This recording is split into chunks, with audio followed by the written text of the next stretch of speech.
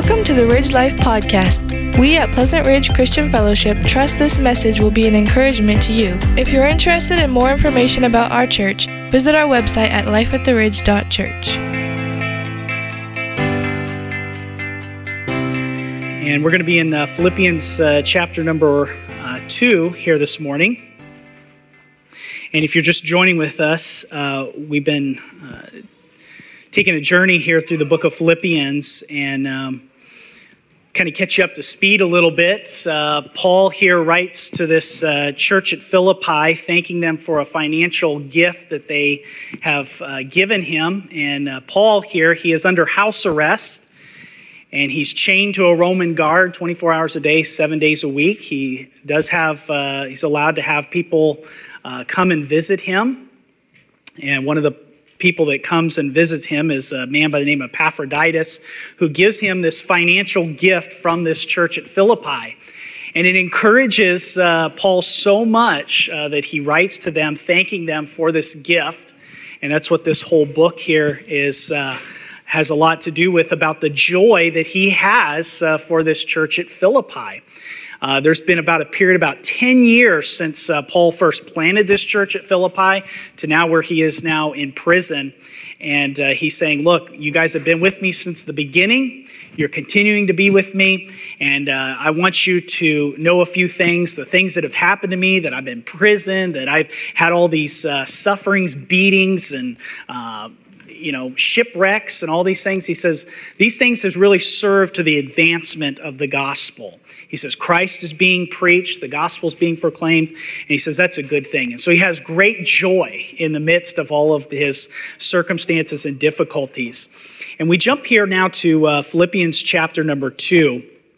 And Paul is going to start talking about completing his joy. And really, in a sense, the whole book of Philippians, there's a sense of maturity that is being displayed about what a mature Christian really is, and how we actually mature in our Christian faith. And if I were to ask you, what would you say that where would your spiritual maturity be as a believer in Christ? I mean, 10 being like Jesus, and 1 being, not like Jesus at all. Where would you say your spiritual maturity is? Where would you say that would fall? Where would you rate yourself as a believer in Christ? One thing that we can't overlook in this letter to these Philippian believers is the level of spiritual maturity that Paul wants them to have. And I mean, it's evident throughout the whole book, especially when we looked in Philippians chapter number 1 there, is where he says, for me to live is Christ, right? To die is gain. That's a level of spiritual maturity that all of us should be really striving for, that for me to live is Christ. That Christ is my life, that everything I do centers around the gospel. It centers around who Jesus is. And then, of course, to die is gain. So there's a level of spiritual maturity that all of us should be seeking in our lives, as what Paul said, till Christ be formed in you. See, that's the struggle that we have as we live here on this earth, till Christ be formed in us. There should be a thing of sanctification process going on in our lives where we're denouncing sin and we're choosing to rather live for Christ, repenting of sin and choosing what Scripture teaches us to do. And so Paul here is going to give them a prime example of what it means to live joyfully for Christ, and this maturity that needs to be coming out in our lives as believers. How many of you remember when you were growing up, could have been in that awkward stage, transitioning from elementary school to middle school, right? Awkward, very, what they would say is being immature, right? Doing things, acting certain ways. Sometimes we look at people, what they're doing, you're saying, you're so immature. But in reality, is that not true of our own lives as Christians as well? We act very, very immature as believers. And a lot of that comes out in the way that we treat others, how we interact with other people. So this is an area that Paul is going to really deal with here in chapter number 2 of the relationships that we have with one another. And if you can recall, remember, he's asking that there be unity within the body of Christ, being of the same mind, striving together for the gospel, working hand in hand together for the gospel. And so let me ask you this question. How are the relationships in your life with other believers that you know? How are they? Are they mature relationships or are they immature relationships? Do you act very immature in those relationships? So today, this is what I'd like for you to take away with you. Mature in your relationships within the body of Christ. Mature in the relationships within the body of Christ. Let's take a note here of our text. So first of all, maturity begins with Christ. Look at verse number 1. So, if there is any encouragement in Christ, any comfort from love, any participation in the Spirit, any affection and sympathy. Have you ever had a difficult time with another brother or sister in Christ? Or maybe there was some disagreement, there was some mistreatment, there was some offense. Have you ever had that happen to you in your life? I would have to say that all of us have had that happen. Should that be the norm? How have you dealt with it? Were you a mature believer or were you an immature believer? Did you avoid them? Did you talk behind their back? Did you leave that fellowship in search of a new one to start over? You see, this all reveals how we deal with the relationships in our lives, whether we're going to be mature about it or immature. And Paul says here that this maturity that we need to have in Christ, this unity, needs to begin with Christ. Within the Philippian church, you had quite a diverse group of people. I mean, think about this. You had the Lydia, who was the seller of fine purple. She was probably a very wealthy businesswoman. That's probably where they were meeting, was in her house. There was probably slaves that were part of that household. There were other probably family members. Then you also have the Philippian jailer, who was more likely a Roman. Him and his house was part of that church. Then you had the demon-possessed girl that came to faith in Christ. I mean, she's got a real messed up past. She gets part of this church. Sprinkle in there also some other people, slaves, some other Jews. And you got quite a distinct mixed group of people.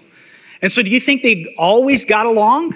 No, they didn't. In fact, later on you find in Philippians chapter 4, verse number 2, Paul actually says, I entreat Euodia and I entreat Syntyche to agree in the Lord. These were two women that just did not get along. And Paul says, look, if we're going to have maturity in the body of Christ, it needs to begin with Christ. James chapter 4, verses 1 through 3 reminds us this. Where do the conflicts and where do the quarrels among you come from? Is it not from your passions that battle inside you? You desire and you do not have. You murder and envy and you cannot obtain. You quarrel and fight. You do not have because you do not ask. You ask and do not receive because you ask wrongly so you can spend it on your passions. You see, the problem with every relationship in our lives that we have with other believers is not the other person. You know what the problem is? It's me. It's you. That's the problem. Because it's our passions inside us. We want things and we can't have them. So what do? We fight and we quarrel. We bicker and we argue. And see, that is very immature for a believer to be acting that way. Believers should not be acting that way. We should be acting with maturity. So where do we find the ability to have the spiritual maturity that we need to navigate these difficult relationships in our lives? Paul teaches us here in this passage, notice, first of all, that this maturity begins with Christ. Look at the verse again. So if there is any encouragement in where? In Christ. That's where it begins. It begins in Christ. Now remember, within the context here, Paul is talking about having unity for the gospel, being joined together for the gospel, working together for the gospel. Again, remember that illustration that he used about athletic teams working together? Can you imagine if a team decides they're not going to work together? If one person wants to be the showboat, if one person wants to do all the things and he doesn't want to work well with his teammates, what happens? It doesn't work together. So he says here, the whole purpose of this is that they are working together. So in other words, my maturity in my relationships must begin with Christ. Notice what again he says here in verse number 1. He points them to Christ for the example that we should be following. And he gives us 4 things here. So let's break this down. Look at this. First of all, look for encouragement in Christ. So if there is any encouragement in Christ. This word encouragement here is the word meaning one called alongside to help. In fact, Jesus used it in John chapter 14 when he said, the Comforter who will come, it's another who's going to come alongside to help you. Now think about this. In the relationships that we have in life, especially within a church family, when we get disgruntled or we get irritated or we get upset because I didn't get my own way. Somebody's not paying attention to me. Somebody won't listen to what I have to say. Okay? What happens? We get discouraged.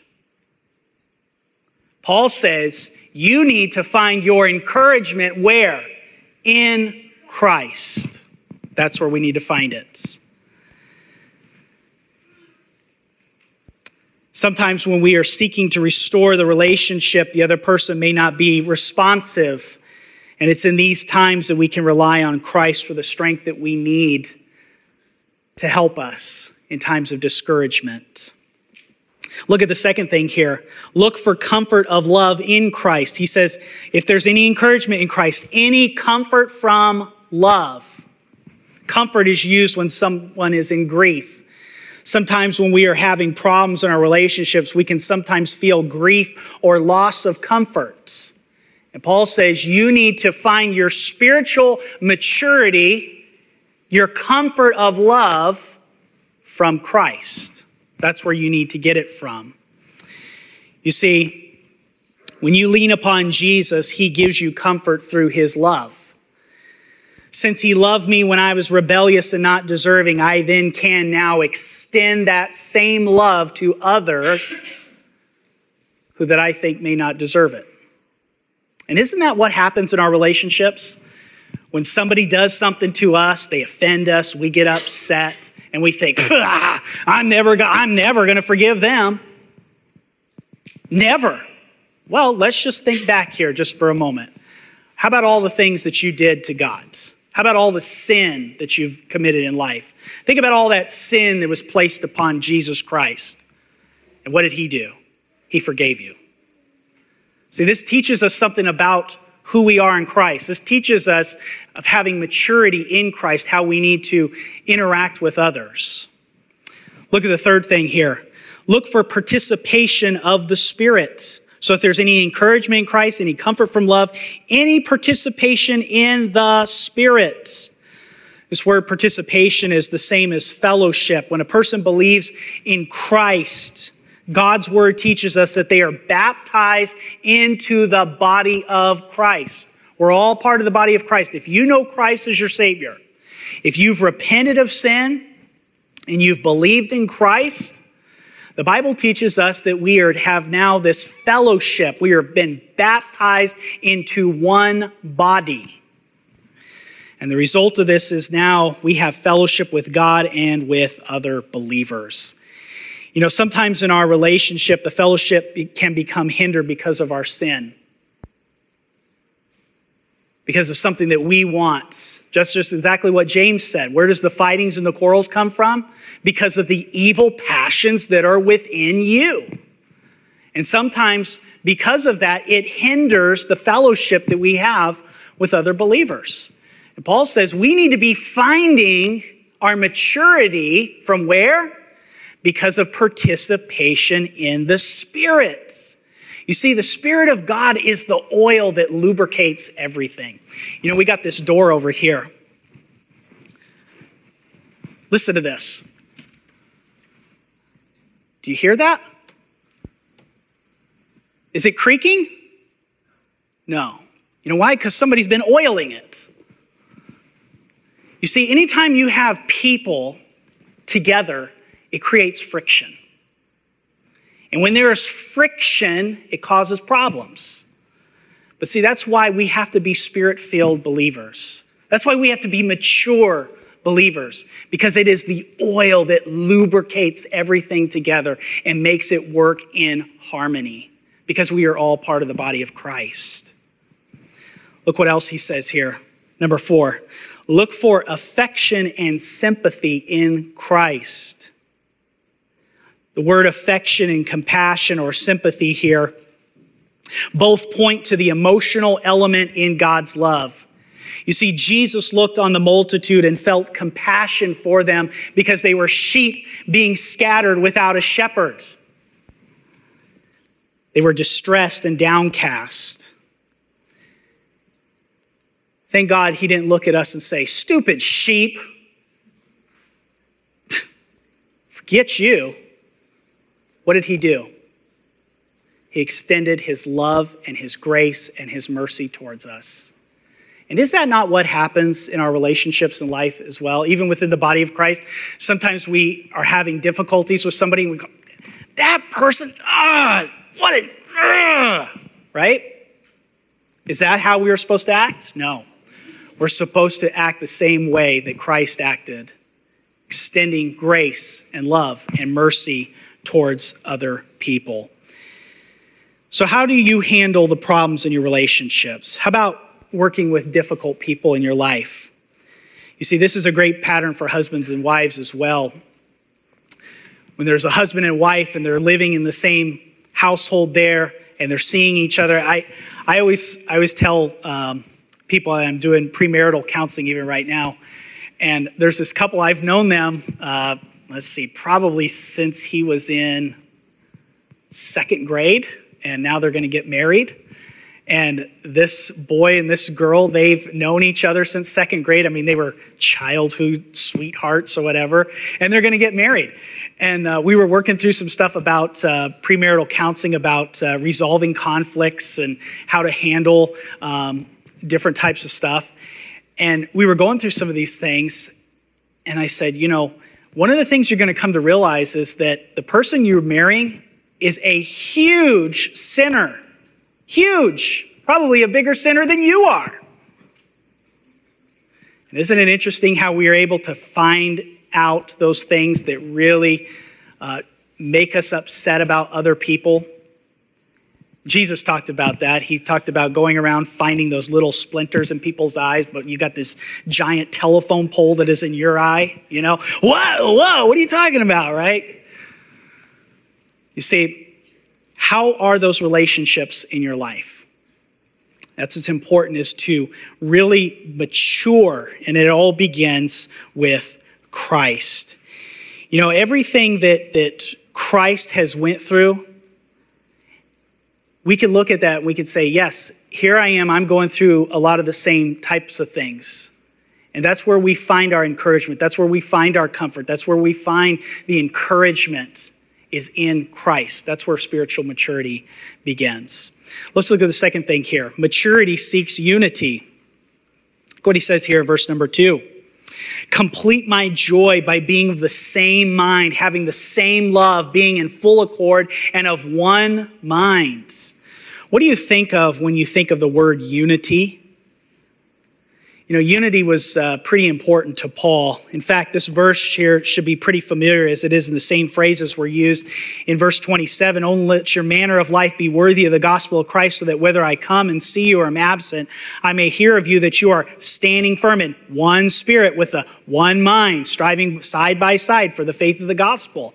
Unity was very important to Paul. You see, Paul is saying here, I want you to be thinking the same way. Complete my joy by being of the same mind. Think the same way. In fact, notice how Paul repeats it again here at the end of the verse. In a full accord and of one mind. Think the same way. Now remember where Paul was. He was under house arrest, chained to a Roman guard. And I love this. Verse 2, complete my joy. This is what would complete Paul's joy. This is what would just really, really make him joyful. Complete it. The word complete has the idea of cramming full. You think about it, just packing it in. Paul says, I want you to cram full my joy. Make it overflowing by being of the same mind, having unity.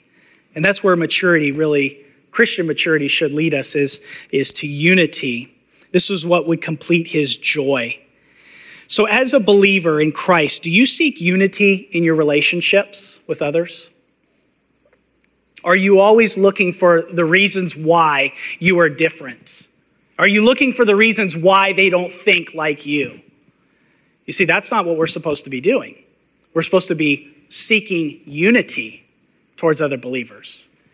If there's one thing that has been going on recently, and it's been happening for years, is how we have been seeing how people have been dividing themselves. You're on this side, I'm on that side. As Christians, that should not be. As Christians, we should be seeking maturity in our unity, in our relationships. You see, this is what Paul desired for these believers, and this is a mark of spiritual maturity. This is something that we all must work towards. Notice these 4 things that Paul brings about unity here in verse number 2. Number 1, being of the same mind, literally that you think the same thing. Now, what exactly are we supposed to be having the same mind about? What you want, what I want? No, that's not what we're supposed to be having in unity. Just what he said in verse number 1. We're supposed to have the same mind about who Christ is, what Christ is doing. We're supposed to have the same unity of the same mind of the gospel. That's where we find our unity. That's where we find our common ground, is in those things. So in the midst of conflicts, we can reach a mutual reconciliation because we have the same mind. Secondly, look at this, having the same love. What kind of love is he talking about? Again, he's talking about the love of Christ. That we have that same mutual love in our relationships, the love of Christ. You see, Christ's love is revealed to us throughout Scripture. When we look at the gospel and we look and think about what Christ has done for us, how we as ungodly, unholy, wretched, depraved individuals have sinned against God, and yet Christ took upon himself that sin debt and was crucified for us. He took upon the punishment that we so righteously deserved, and we were forgiven in Christ. That's the love that should be motivating in our relationships. Later on in this passage, Paul will show us how Christ's love was displayed as he talks about in Philippians 2, verses 5 through 8, how Christ emptied himself. He became a servant, became obedient even into the death of the cross. So if we're going to have maturity in our relationships, we must seek out unity by having the same love. Look at thirdly, being in full accord. Literally, what he says here, of one soul. Being in full accord, of one soul, he says. True unity is a matter of the heart, is it not? We must deliberately set my mind on being one with those who truly know Christ, even if I particularly don't like them or agree with them on everything. See, that's what brings about unity within the body of Christ. I don't have to like everything you like. You don't have to like everything that I like. You don't have to think the same way that I think. I don't have to think the same way you think. But you see, we should have unity. Why? Because we are of one accord. There's unity in Christ. Look at this 4th thing here, of one mind, literally being minded on the one thing. What are we to be of one mind on? Again, verse 27 in chapter 1, only let your manner of life be worthy of the gospel of Christ. That is what we're supposed to be singly minded upon, is the gospel, how we live the gospel, how we're living for Christ. How will the world know that we are disciples and followers of Christ? Jesus told us in John 11:35, if you have love towards one another, that's how the world will know. So do we take the gospel serious in our lives? If so, then we will seek unity in our relationships with our brothers and sisters in Christ. Here's the last thing. Maturity seeks humility to serve others. Look at verses 3 and 4. Do nothing from selfish ambition or conceit, but in humility count others more significant than yourselves. Let each of you look not only to his own interest, but also to the interest of others. Notice here again in verse number 3 that if we are going to have spiritual maturity in our relationships, then we need to be seeking humility. Now, isn't that interesting that humility is really not the very first thing that we think of when we're having problems and difficulties in our relationships? I mean, I'll tell you, when me and my wife start getting at it, and we're arguing about how the garage door comes down and you left the garage door open, and no, I didn't. Yes, you did. Yes, no, I didn't. Humility is really not at the top of my list to be thinking, yeah, you know what? And it's not for you either. In fact, that's why Paul has to tell us that we need to be seeking out humility, because we don't naturally do it, because we're sinful creatures of habit. And it's in our own pride that we stand and not be seeking out humility. This is a real problem not only in the church, but I believe also in our marriages and families as well. Notice what Paul says here, that Christians must do nothing from selfish ambition or conceit. So let's define our terms here. What is selfish ambition? What is selfish ambition? Selfish ambition can be understood as motivation to elevate oneself or to put one's own interest above another's. It is a self above others approach.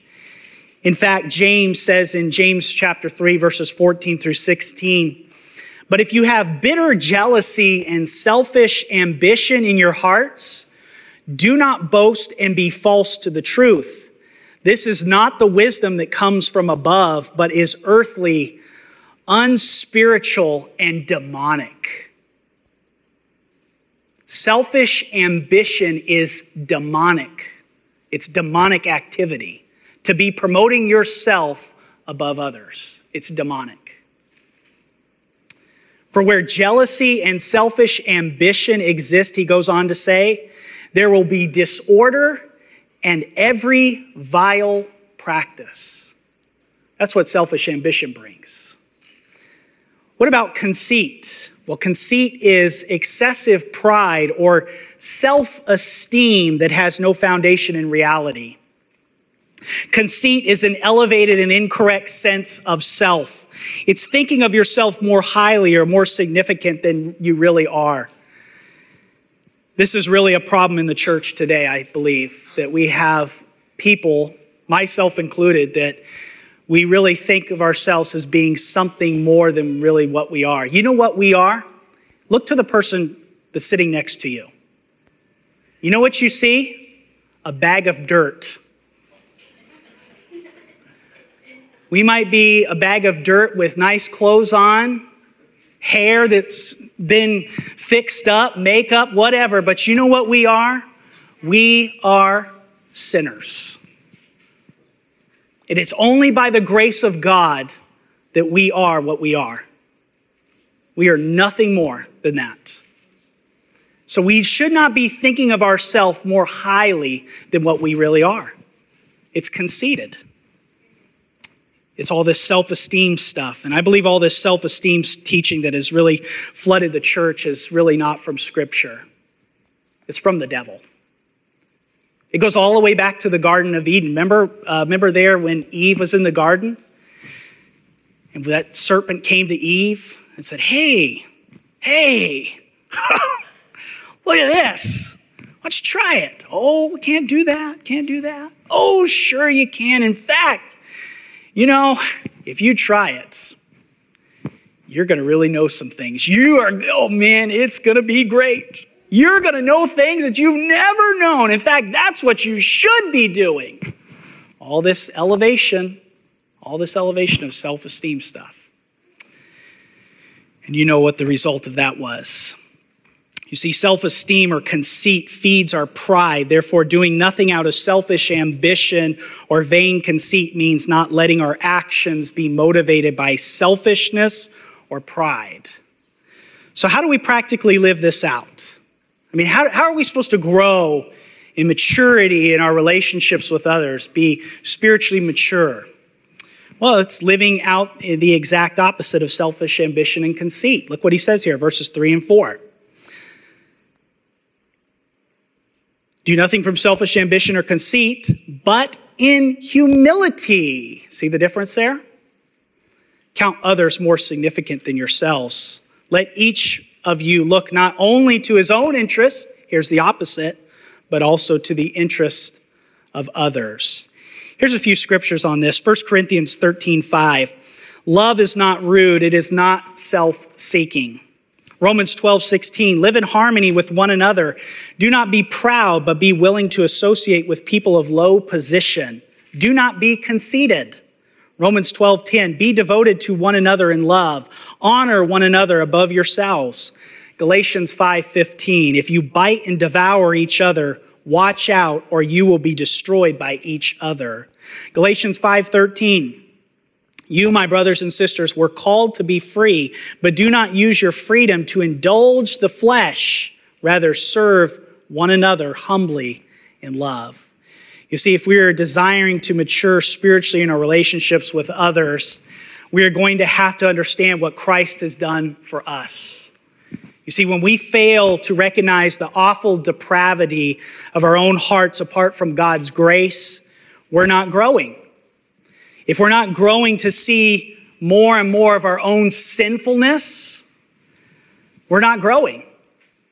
See, that's what it's about. It's not this whole elevate yourself, look how wonderful I am.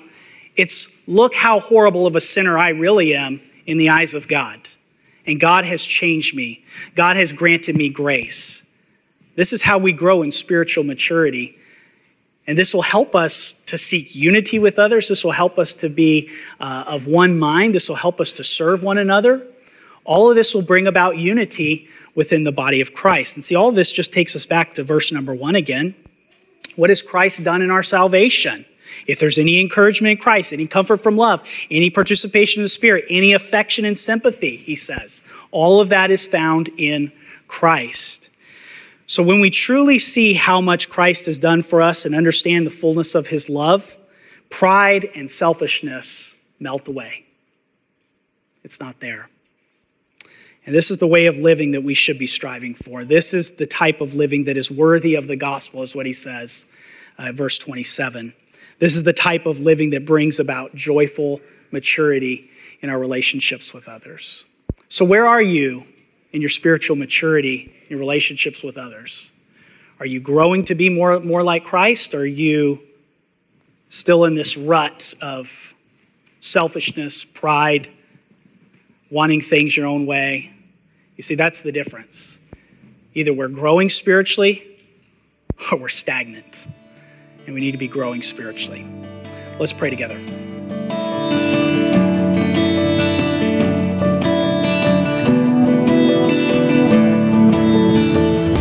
If you're interested in more information about our church or knowing the peace that Jesus gives, visit our website at lifeattheridge.church.